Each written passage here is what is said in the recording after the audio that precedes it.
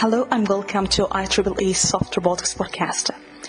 In this podcast, we're going to interview researchers from both academia and industry about their work, thoughts, spectrum, and more beyond that. This is Marwa Edwini, and I hope you will find this podcast useful. If you would like to connect with us, simply send us, and we will be happy to hear from you. And here is my interview. Thanks. Hello and welcome to IEEE Soft Robotics Podcast. Hello, Nick. Thanks so much for joining us in the podcast. I would like to ask you, firstly, how you would like to introduce yourself and define also yourself for the audience who's first time listening to you. Hi. Yeah. Thanks so much for having me on. It's exciting. I think that what you're doing is really interesting. So I'll give a quick introduction of myself. I'm a neuroscientist, and don't have a lot of engineering or robotics background, but I went to graduate school, did a PhD and a postdoc in neuroscience, and I had always kind of had this interest in doing something that was going to impact society. And that was the reason why I went into research, is like, I felt like there was a really good avenue to do that. Through midway through graduate school, had some really challenging experiences, and I decided at that time that I was going to keep going on. I did a postdoc, and I was going to go into academia, but about a year and a half into the postdoc, I started really thinking about how I could have a broader impact, and not just within the academic community, but on society. And so I started looking into other opportunities, and eventually I went into business. I worked at BCG, Boston Consulting Group, for a while. Illumina, which is a genomics company. They sell instruments for genomic analysis. And more recently, I have started a startup company that is currently actually still in stealth mode. So I'm not really able to talk too much about it right now. But during that time, I started a podcast, and the podcast is called Once a Scientist. It's like once a scientist, always a scientist. And it was because when I left academia, I didn't find a lot of resources like that gave information that was kind of compelling and like personal stories about people, and also like there just wasn't a lot of information that I could find online about what do you do if you leave academia? What are the career options? And so I decided to build it, and I started the podcast.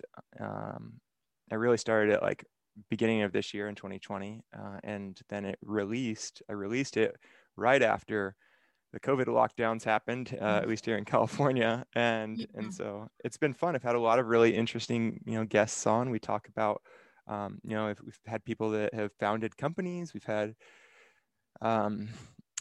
people that are professors and lots of different backgrounds, bioinformaticists, engineers, and really it's just a way for me to meet people and to try and share with the scientific and there's a lot of engineers that listen as well. What are the options out there, but also like talk to fun people, and so like it's just been a lot of fun. That's wonderful. I think first of all, congratulations for your podcast. I think it's really interesting and good resources for many students and people considering maybe career options outside academia. But first of all, I would like to stop again, Nick, because you mentioned a lot of things I think interesting. I felt frustration when you speak about your journey in academia. Is this true that you felt frustrated a little bit? Yeah, that's a good question. Certainly at times, and for extended periods of time as well. So 3 years in, I had like multiple projects that I had worked on, and they were like big blue sky projects and probably a little bit too ambitious for a graduate student, and none of them worked out. And I just felt like a failure over and over and over. And so 3 years into graduate school, I had to redesign my thesis project, and actually I came up to this cliff where it was like, either I had to figure it out or I was not going to continue in science. And that was frustrating, but it was also frightening. And I eventually got over that. I was able to I was able to publish and finish in the next year and a half, and so it worked out, and I was able to publish, in journals that would allow me to continue to pursue an academic career.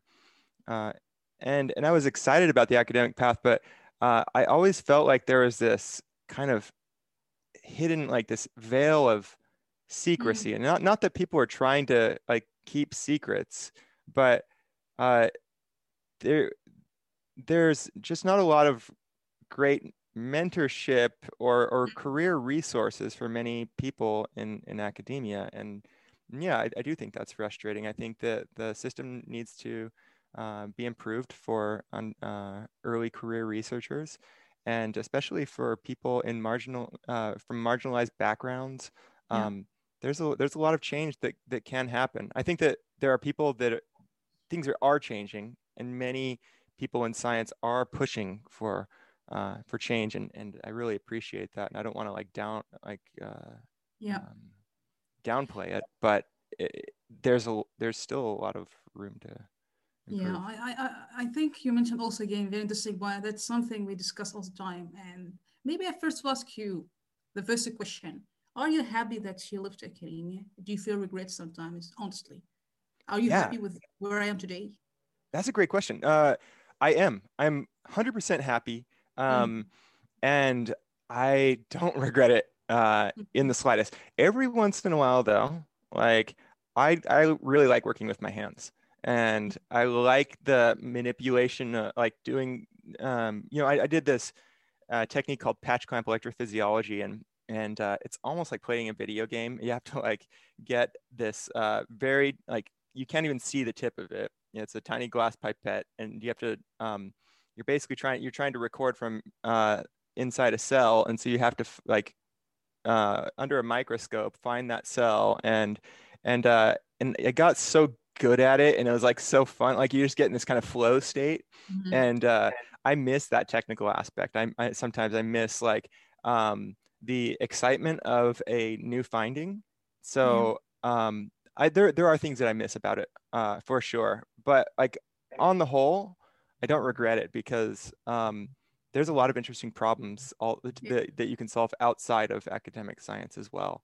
And in a lot of ways, you can have, maybe more impact on the broader community in some of those positions. That's a very good answer, but I would like to mention again, because we look to stories, even yesterday, maybe a tenured professor, he left a job and went to the private sector and left a tenure position. And this article was really fascinating. He said that, yes, I have a tenure, but the job became less attractive by the time. And he was seeking for career security over job security. I know that's not working for everyone. I think for one, maybe because I know it's in academy, especially in the Western world, it's different from other countries, that you seek to get tenure, and it costs your mental health. You have to move across the country, and also the hierarchy. I think it makes, I'm sorry to say that, most of people traumatized, including myself, by the way, because there's nothing perfect yet. But how do you see the mental health issue? Because I think we don't speak about that in academy. For example, you mentioned that you struggle with your work, and that makes also a toll in your mental and physical health. How do you think this issue is maybe in academy? How do you think maybe how repercussion would be? Because no one will speak about that, and students suffering, and especially grad student and undergrad. And that's sad. and people feel lost. I don't know where to go. I just sometimes if I feel I left academy, it's like this is my identity, and some people take it for social prestige as well. So Yeah. I don't know what your thought about that. This is like a dilemma for many people. Yeah, to get out of that. Yeah, that's a great question. And I think that it's not necessarily particular to academia, but I think that it's maybe a little bit pronounced in a lot of ways. And it's something that is really like there's a lot of demands Yeah. to succeed within the academic system. And what I mean by that is obviously, you know, we all know the idea of publish or perish. And you're racing against the clock against yourself, really. And when you're racing against yourself, sometimes you push yourself too hard.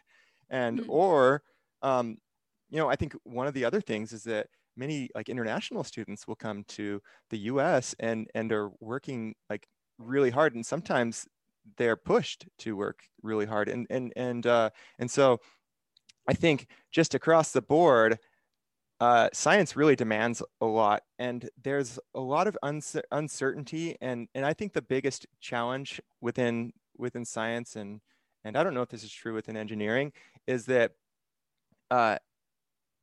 you how do I say this? Mm. There's the amount of career uncertainty is just enormous, because Yeah. you like there's this bar that is invisible. You don't know where the bar is, Mm-hmm. and and you're competing. There's like so many people competing for so few positions, Mm-hmm. and it's really difficult to get a job. And to me, like one of the big issues for me was I knew I could probably get a job in academia because I, you know, I felt like I was on a good track. But was I going to get a job in a place that I wanted to live? I don't know, you know. Mm-hmm. And for me, like a big aspect of my own personal mental health is physical activity. And so I surf, and that's kind of restricted to defined geographic areas. Yeah. Yeah. You know, living near the beach, and so I went to a postdoc so that I could have that ability to do that, and also like in San Diego, Yeah. and also, you know, because there was a great neuroscience program at UC San Mm-hmm. Diego. But I realized when I was there that I kind of needed that to as like a stress relief, and um, it's so important. And I think that many people within the academic system just forget this. It's really important to have those things that you're going to do, like regardless, that will help you to feel, I don't know, balanced. And Mm-hmm. you know, whether it's physical activity, like talking with people, getting to know people, and not just talking with people in your scientific bubble, you know, like in your Mm-hmm. lab, really getting to know people across different industries, across different, you know, types of life Mm-hmm. situations. I think that those things can really help individuals. But I do Mm-hmm. think that like the academic system does need to, uh, there needs to be more mental health support within graduate schools. Yeah, that's really wonderful. You know, like I think since 2 years ago, when I'm sitting in the office and you go from the morning and the night comes down, and I think you're missing what's happening in the real life. The idea that you're sitting in the lab like all these hours and you're missing what is happening outside of this building is really, for me, it was scary. You know, and I think if you look back to academia, how do you think maybe how we can improve?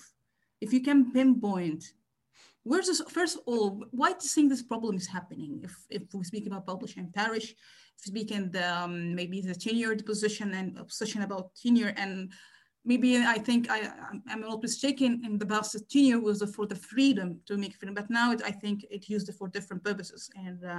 Hmm. And how do you think about system? Why system is maybe some people sometimes say it's broken, and people hate to say that. So some academicians hate to say that, but we need to improve.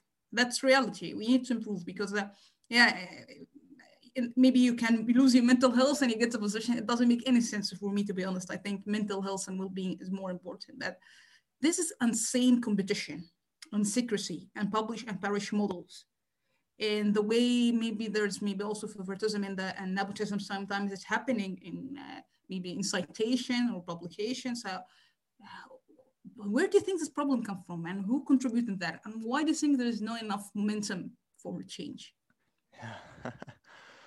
Oh man, that's so let me just say real quick, because I don't want to I don't have any agenda. Like there are many people that I've met that have left science and really have like I don't know if it's like an axe to grind, but you know, they've had bad experiences and you know they're vocal about it, and I'm willing to talk about these things. But at the same time, I think that academic science is incredibly important, and because if we want to build the medicines and the technology of the future, like there has to be a strong collaboration between academic science, industry science, engineering, all these different things, and they're all critical components. And so I am personally not a proponent of like dissuading people to go into academia. I think that if it fits, you know, and then you know, great, continue to pursue it. But it doesn't fit for a lot of people, and that's one of the problems. Is that we have just historically, science has been has been built on a system of people that in some ways have privilege, can afford to like live on cheap labor, and that are willing to sacrifice everything, you know, all of their time and financial security in some cases. And I'm not saying that it doesn't work and that it's totally broken, but you know, you look at who are the scientists in like the 1800s, and even before that, you think about like Newton. Well, like, did any of these people like have to work for a living? Probably not, you know. And so I think that creates a lot of inequality, and it creates a lot, and that system has continued to perpetuate, so that people that are from disadvantaged backgrounds really don't have the same opportunity in some ways. And so I think that's one thing. I think that additionally, I mean, it's kind of interesting that there's a difference. You know, the tenure system is a very interesting system. You know, because you're kind of like pushing like crazy to get to this point where then it's almost like you don't have any incentives to do, you know, like afterward, like the incentives are minimized. And so whereas like in industry, like it's like you can always be on a job market, and like and it's just about, you know, continuing to provide value, and so there's not this crazy rush to get to a point. In some cases, and I think in industrial settings, and I don't know. I'm not saying that we should get rid of the tenure system. I do think though that it's a very interesting system, and I don't know how to kind of fix that, because like, you know, you think about many of the tenured professors right now, like they're like many of them, most of them I would say are great. You know, they're good people. And some of them though are not. And they don't treat graduate students well in some cases, and they don't really have. There's like almost no recourse to correct that type of behavior, and that's the problem, I think. Does that make sense? Yeah, it makes totally sense, because I think we speak about also the metrics for hiring maybe a faculty member. I think it is totally based on two factors: a citation and also a recommendation, I think. And there's nothing also how to measure if this person is psychopath, because there's a lot of psychopaths on this side, and I spoke about that a lot of time. But I feel, Nick, to be honest with you, that there's kind of and that's an academy, I think, because of the hierarchy, people are afraid to speak up about that, and they're afraid about their career. Actually, I made it 2 years ago, and I paid a price with that, but I'm happy to do. And if I didn't find system that can support you, I think it doesn't work for you. But some people accept to be in this loop and and stuck. You know, I think maybe the question here, maybe because I think that's the question I see all the time, how I can recognize that academia is not for me. Or you say it for people, it's okay. They can do it and can strive in it, and it's okay, totally okay. It's okay. But for someone who is really maybe wondering how I know the moment that I have to go out, because they really don't have the skill. As you mentioned, in academy, you're not trained to see what is happening in real world, and you feel scary because you're not trained to real world. Let's face it. But for you, Nick, when was the moment that that's not for me? When was the moment, and was it easy for you as a decision? Oh Were no. you afraid about it, Oh, it's and how like people totally perceive it as frightened. well? Yeah, if you can Yeah, tell us about that, yeah. sure. No, it is very scary, and Mm. be, for many reasons.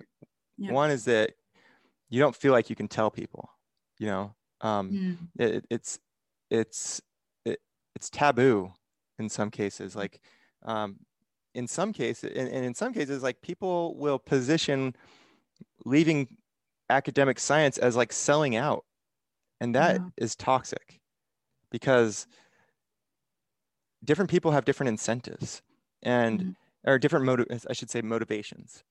Uh, to me, in the best case scenario, and I can tell a little bit about my experience as well, but in the best case scenario, you will really dig deep and understand what are the things that motivate you. And Mm. that's not an easy process. It takes time to really, really think about what are the things that I care about very deep down. Um, because you're doing things in a day-to-day basis, like in solving problems and answering questions, you may think that that's the one thing that drives you, but um, you know, at the end of your life, is that the thing that's going to make you the happiest? Yeah. And and it's not that it can't make you happy and that you have to sacrifice everything else, but you're kind of trying to figure out what are my values and then map that to what are the different options that I could potentially have out there, and are they going to like actually fulfill these values that I have? For me, uh, yes, I cared about solving problems. Yes, I cared about neuroscience, and I still do, and I'm still super fascinated by it. But I also cared about having a family. I cared about, uh, living in a geographic location. I cared about making an impact on society from a disease perspective that I didn't feel like I was going to get within academia. And Mm. those were the things that drove me. And and as I like kind of mapped out those values and those motivations, I realized there's not going to be geographic flexibility. Yeah. It yes, I could have a family, but there's this long process of getting tenure where like you just have to put your head down, and I didn't know if I Mhm. wanted to do that. And so I would say though, like it was a very scary process for me. I remember going in, I remember like talking to my partner about uh, going in and speaking with my PhD advisor, or sorry, my postdoc advisor about uh, how I was applying for jobs, and like it was one of the most difficult conversations I've ever had. And Wow. I had to like practice and prepare, and like I was basically psyching myself out, and he was actually very supportive. Uh, Mm-hmm. and so sometimes it's just like it's your own mental block. But in other cases, it's sometimes people will not support you. And so I feel like I was very lucky in that regard. Wow. I think this is really inspiring story for people who consider choice like that. But I'm curious about the stigma and taboo as mentioned. I think that's something, yes, right. And I don't know why there's misconception you can't find intellectual fulfillment outside academia. Why there's also always just, I'm sorry, I don't know if you still agree that degree, for example, and of course in some domains is important, but for example, PhD and the process of long years you have to take, do you think it's necessary to prove you are qualified to do science? And do you think that why this taboo is happening? Do you think why people can't believe that? Not all people, but there's intellectual fulfillment outside academia. I can see your podcast. Well, I will speak later about that. But for example, the podcasters and YouTube is a game changing, and you can reach many people. And if we speak about system of publication, few can access paper, and it doesn't make any good. I'm sorry, but I feel that's really not really wise model to disseminate knowledge. This is selfish, but how do you see, why do you think people can't be convinced that you can find intellectual fulfillment outside academia? That's a good, yeah, let me think about that. So I think it's like bias to like experience bias. Most of the people that I have known that are, have gone through the academic system or have done a PhD, postdoc, and are professors, they haven't experienced anything else.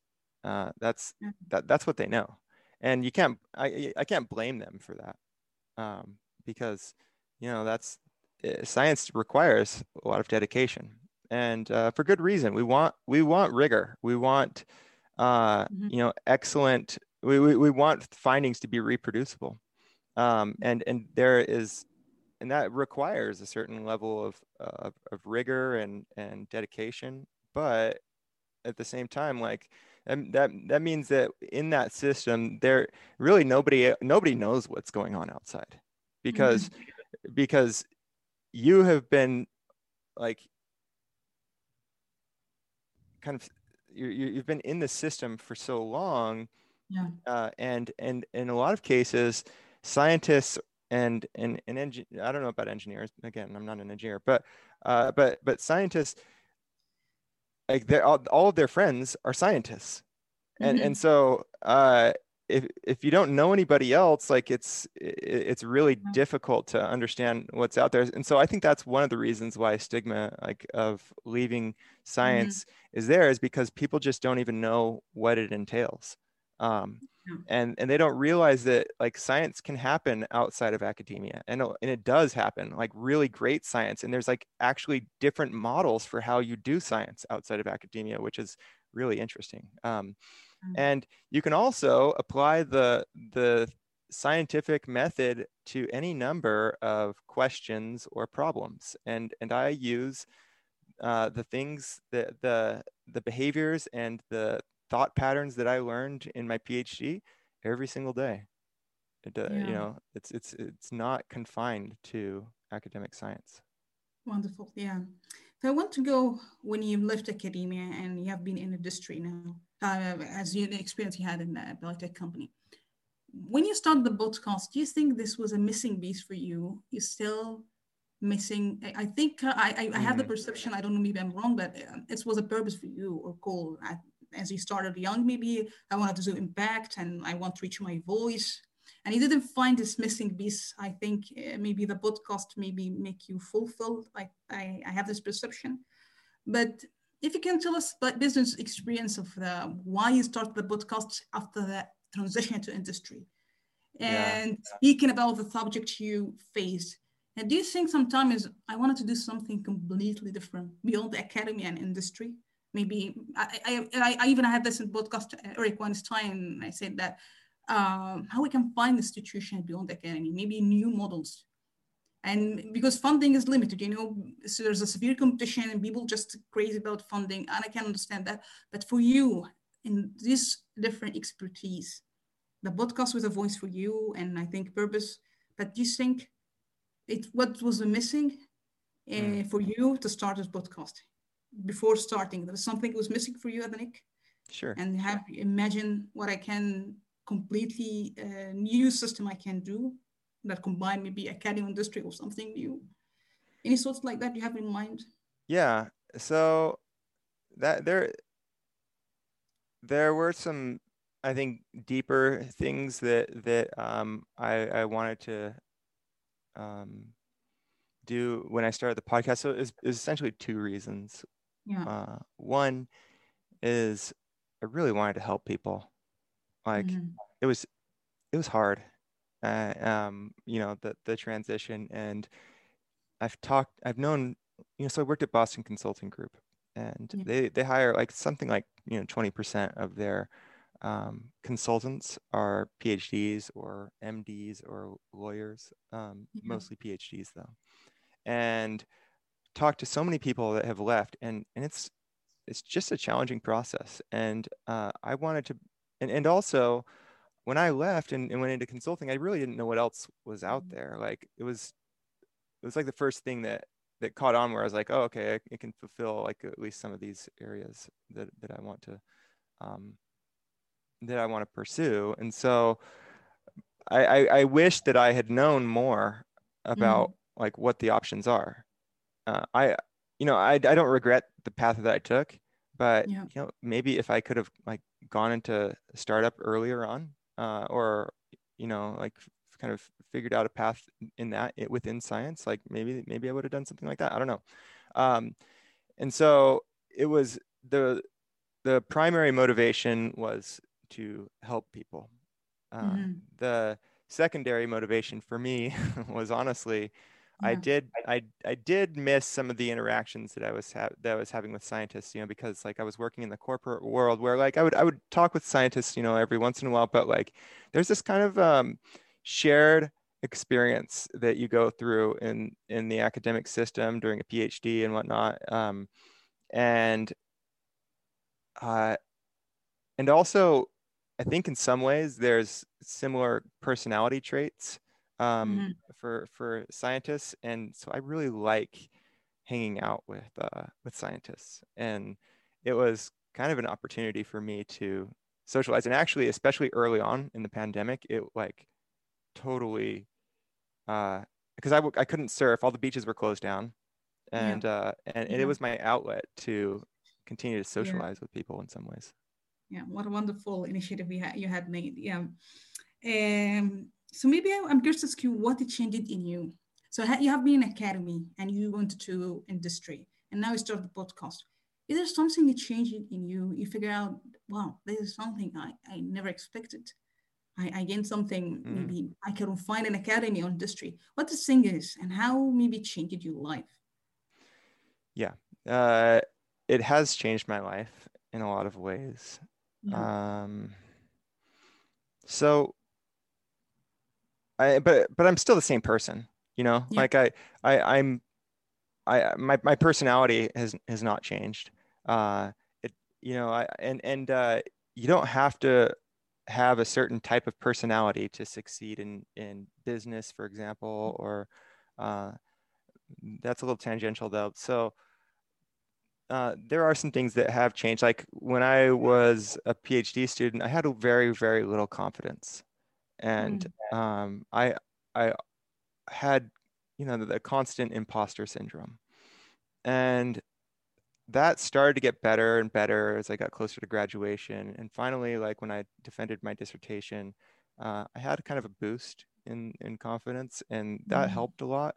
But um, the the way that we like sometimes communicate within the scientific community, and like the review process really kind of tears people down sometimes, and like and there's so much failure just like intrinsic in experiments, like like 90% of experiments, at least in biology, don't work.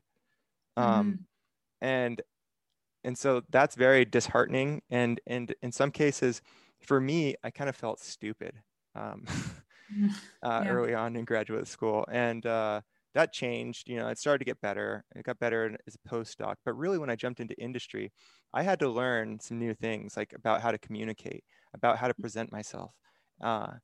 And that was the biggest factor that changed for me is like, as I learned to communicate my thoughts in ways that were compelling and to tell stories and things like that, that really helped me to gain more confidence. And so there's this kind of socialization aspect that Yeah. I don't know that I had quite as much in science, and I think that's maybe the biggest change. And I'm not saying like I am, I still actually struggle in some cases with like imposter syndrome, and uh, I know that I'm smart.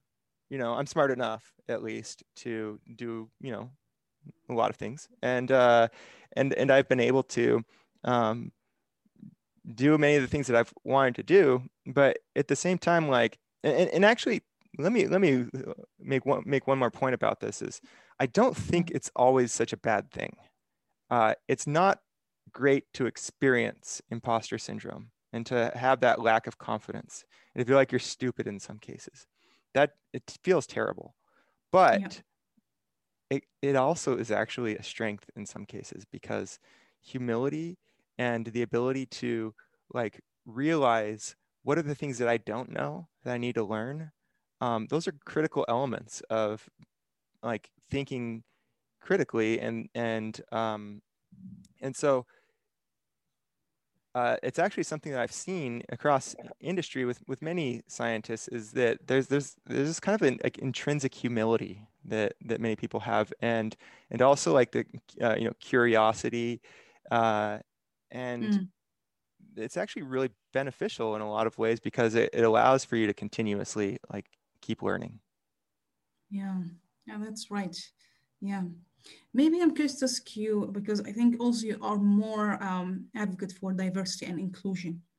And first of all, before asking you this question, I had the perception that maybe universities and institution deal with diverse inclusion as an image here, is not really deployed, effectively speaking. Maybe we have diversity, but we are not inclusive. So we have diverse people Mm. when it comes to decision or maybe ideas, intellectual even, we are not inclusive yet. So first of all, what's inclusion mean to you? Yeah, I think inclusion means making people feel welcome and like they are valuable and wanted, uh, and proactively seeking out people and helping people that may not feel that intrinsically because they've come from different backgrounds. So many for many people, like academia was the default. It's not I don't know if it's the majority, but like it's at least a decent number of people, like their parents were professors, Yeah. or and so they understand the system of like this cultural system, and they'll have like built-in mentors to help them navigate through this. That was not the case for me. Like I had like zero idea of how academia worked. I was the first of my family, like of the kids in my family, to um, do college or to go to college, and I'm the youngest. And then I, went on to PhD, which was like completely unknown. And so I'm not saying that like I um, am in a disadvantaged background necessarily, but like I think that it is really important to, that's just like one example of the type of inclusion that we need to have, is helping people that don't have the context of the system. It's also, making sure that people have mentors that they can relate to, Mhm. and so uh, that this is where diversity really comes in, is because for I think the scientific community is getting more and more diverse, and as that happens at the early career stages, the challenge is that they don't have the proper mentorship at the higher levels. Um, and Yeah. so there's more attrition because it's hard for them to succeed when people don't understand how like some of the struggles that they face. And so, I think that making sure that we are like promoting and helping people from diverse backgrounds to succeed, so that they can mentor and build that inclusive environment.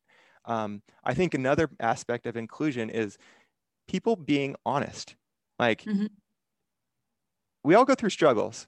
I mean, look, I'm talking about some kind of personal things, and there's nothing wrong with that.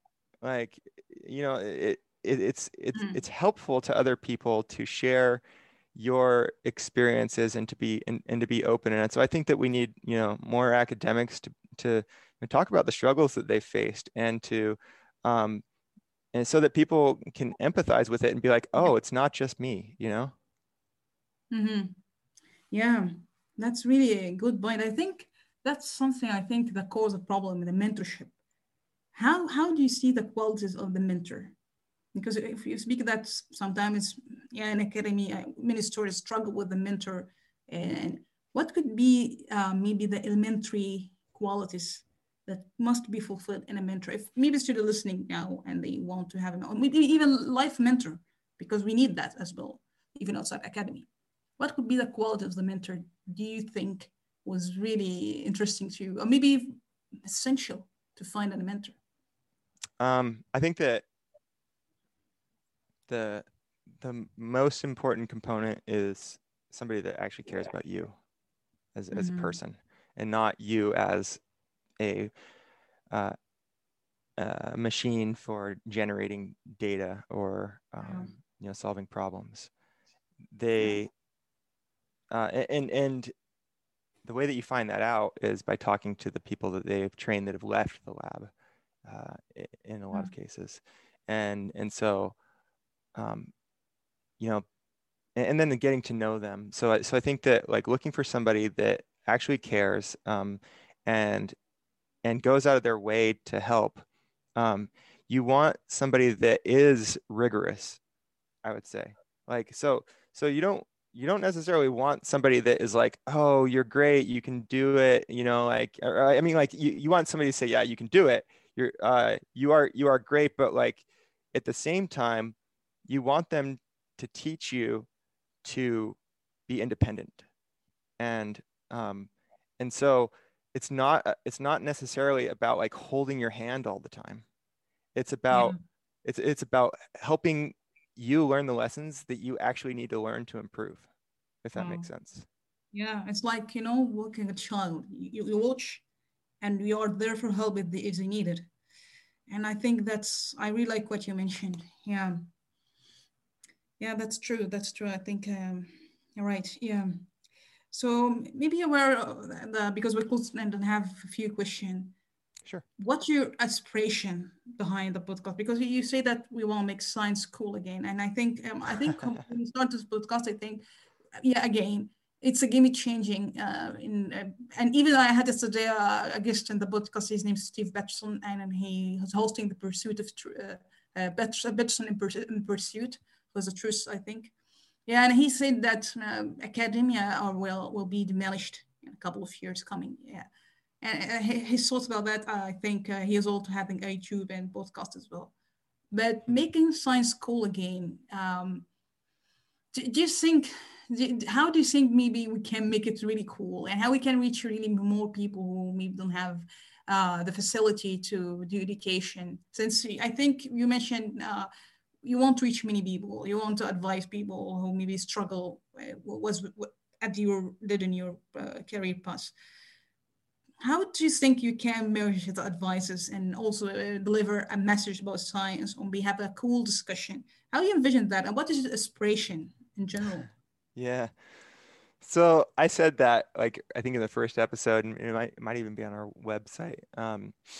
And it was kind of a tongue-in-cheek comment, but I actually really do believe that it's a challenge, because you think about what did kids want to be in the 1970s? They wanted to be astronauts. They wanted to be like, like physicists. Like their science and engineering were like aspirational.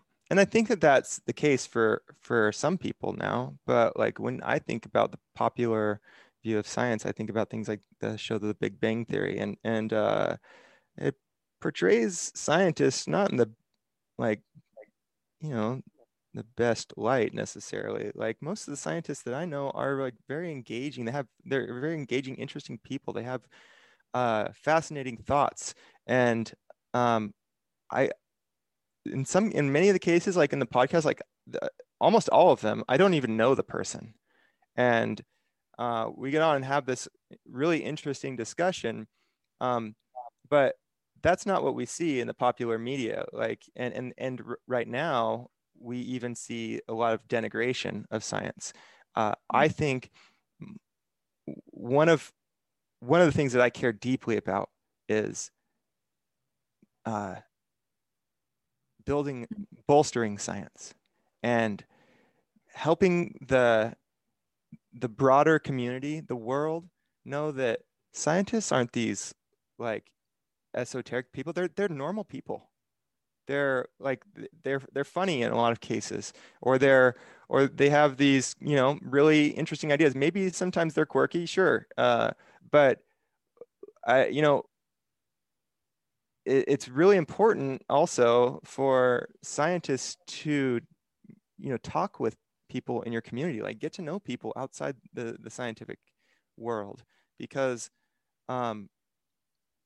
like a lot of the people, when I talk to them and they're like, oh, or at least when I was in graduate school or a postdoc, they're like, what do you do? Oh, I'm a neuroscientist. And they're like, what? Seriously? They, and it was just because like they had never met a scientist before. And I think that's because we kind of like close ourselves off a little bit. And so one of the goals in the podcast is really to hear personal stories of scientists, and like, and what are their aspirations, and so I think that's kind of what I meant by making science cool again. And I think that we need scientists that are great communicators and can and can do it in a way that doesn't sound like we don't want to sound like those people in the ivory tower. You know, we need people that can like speak plainly, and Yeah. and science really it's sure it's complicated, but like anybody should be able to understand your science, because like that it's up to you to communicate uh your science to the public, and I don't think we focus enough on it. I think this is really wonderful words you mentioned. I think it comes down, I think sometimes you're right, there's a dismissing for the emotional side at academy. I don't know why, but I think it comes down to the individual. If you are empathetic and a human being and you don't care about titles of in academy, I think that's what we need, and we need science like that. So thanks a lot for mentioning that. I think that's very crucial. Uh, do you think ego is important for the scientist? Ego.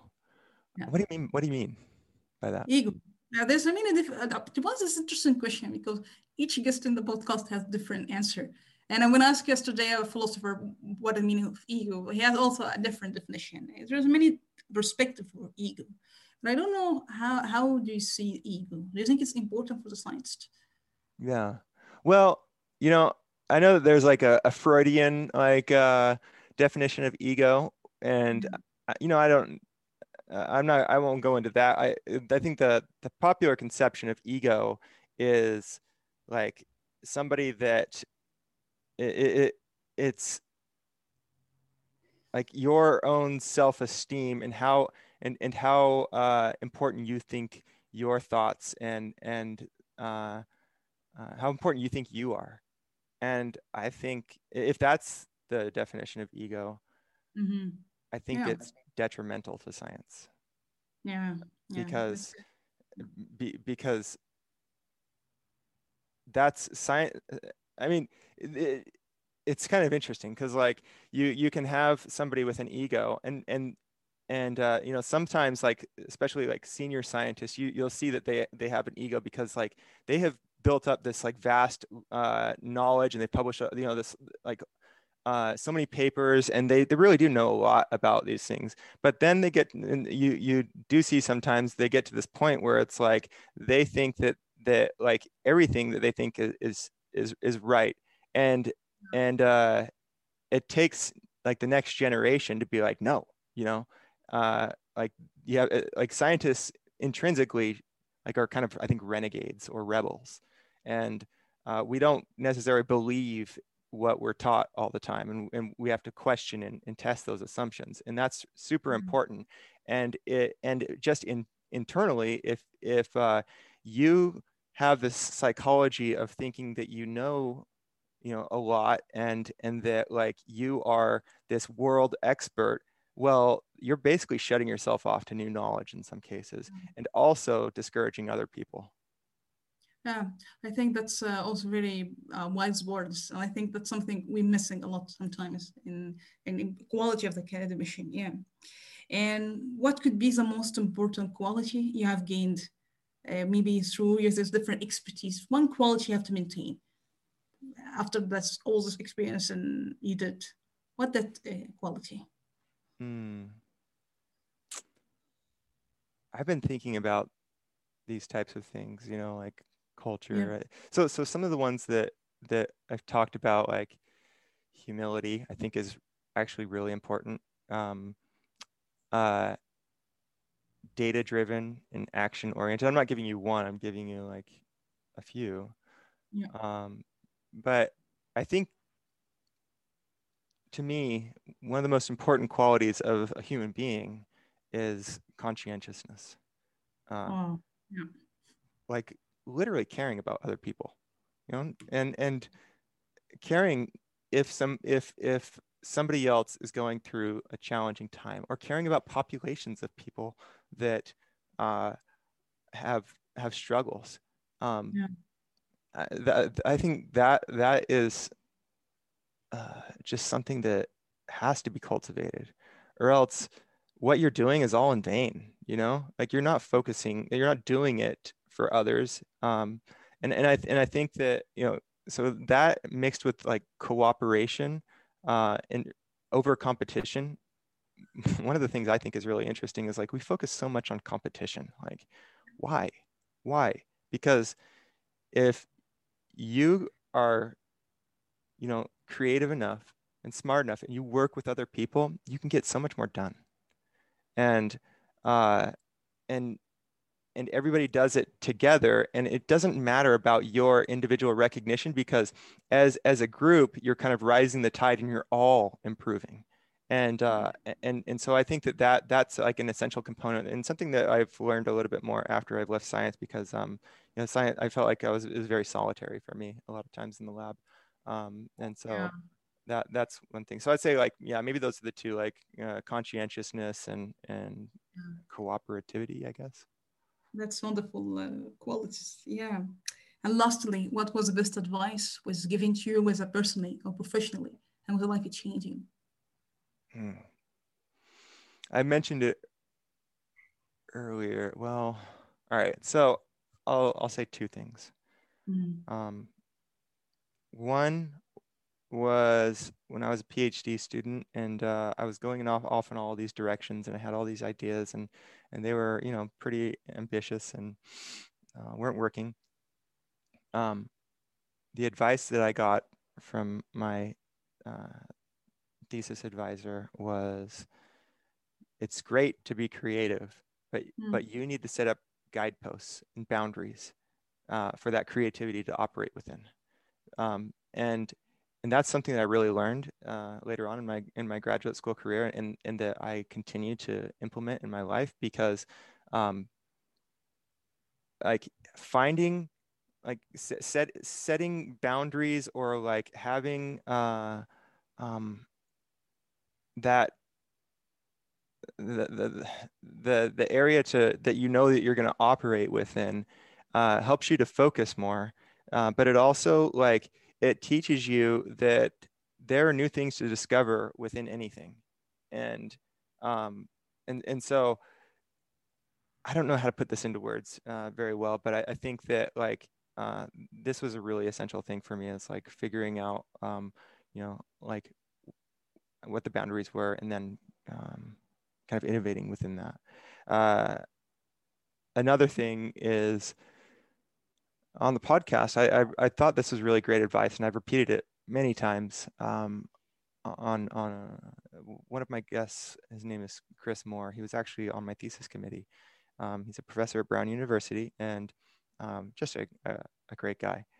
And he has a lot of really interesting ideas. And so one thing that he said was, if you are interested in figuring out what are the values that you have and what are the things that motivate you, a good exercise, because, I mentioned how it's important to figure those things out and then map that onto the different, opportunities that you could potentially have, and then, go after those.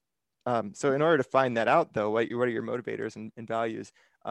His advice was, find like 4 or 5 people, or maybe 3, that you really, really admire, and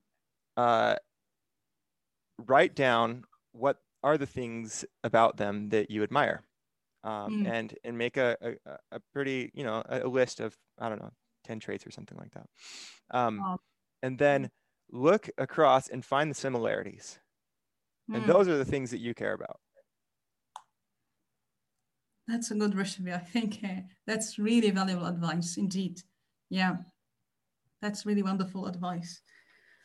So yeah, thanks a lot, Nick. I really enjoyed talking to you, and you have an amazing podcast. And yeah, it was really thoughtful. Thanks a lot for that. I really enjoyed it a lot.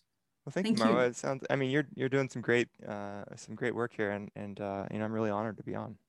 Thank you. The honor here is the same.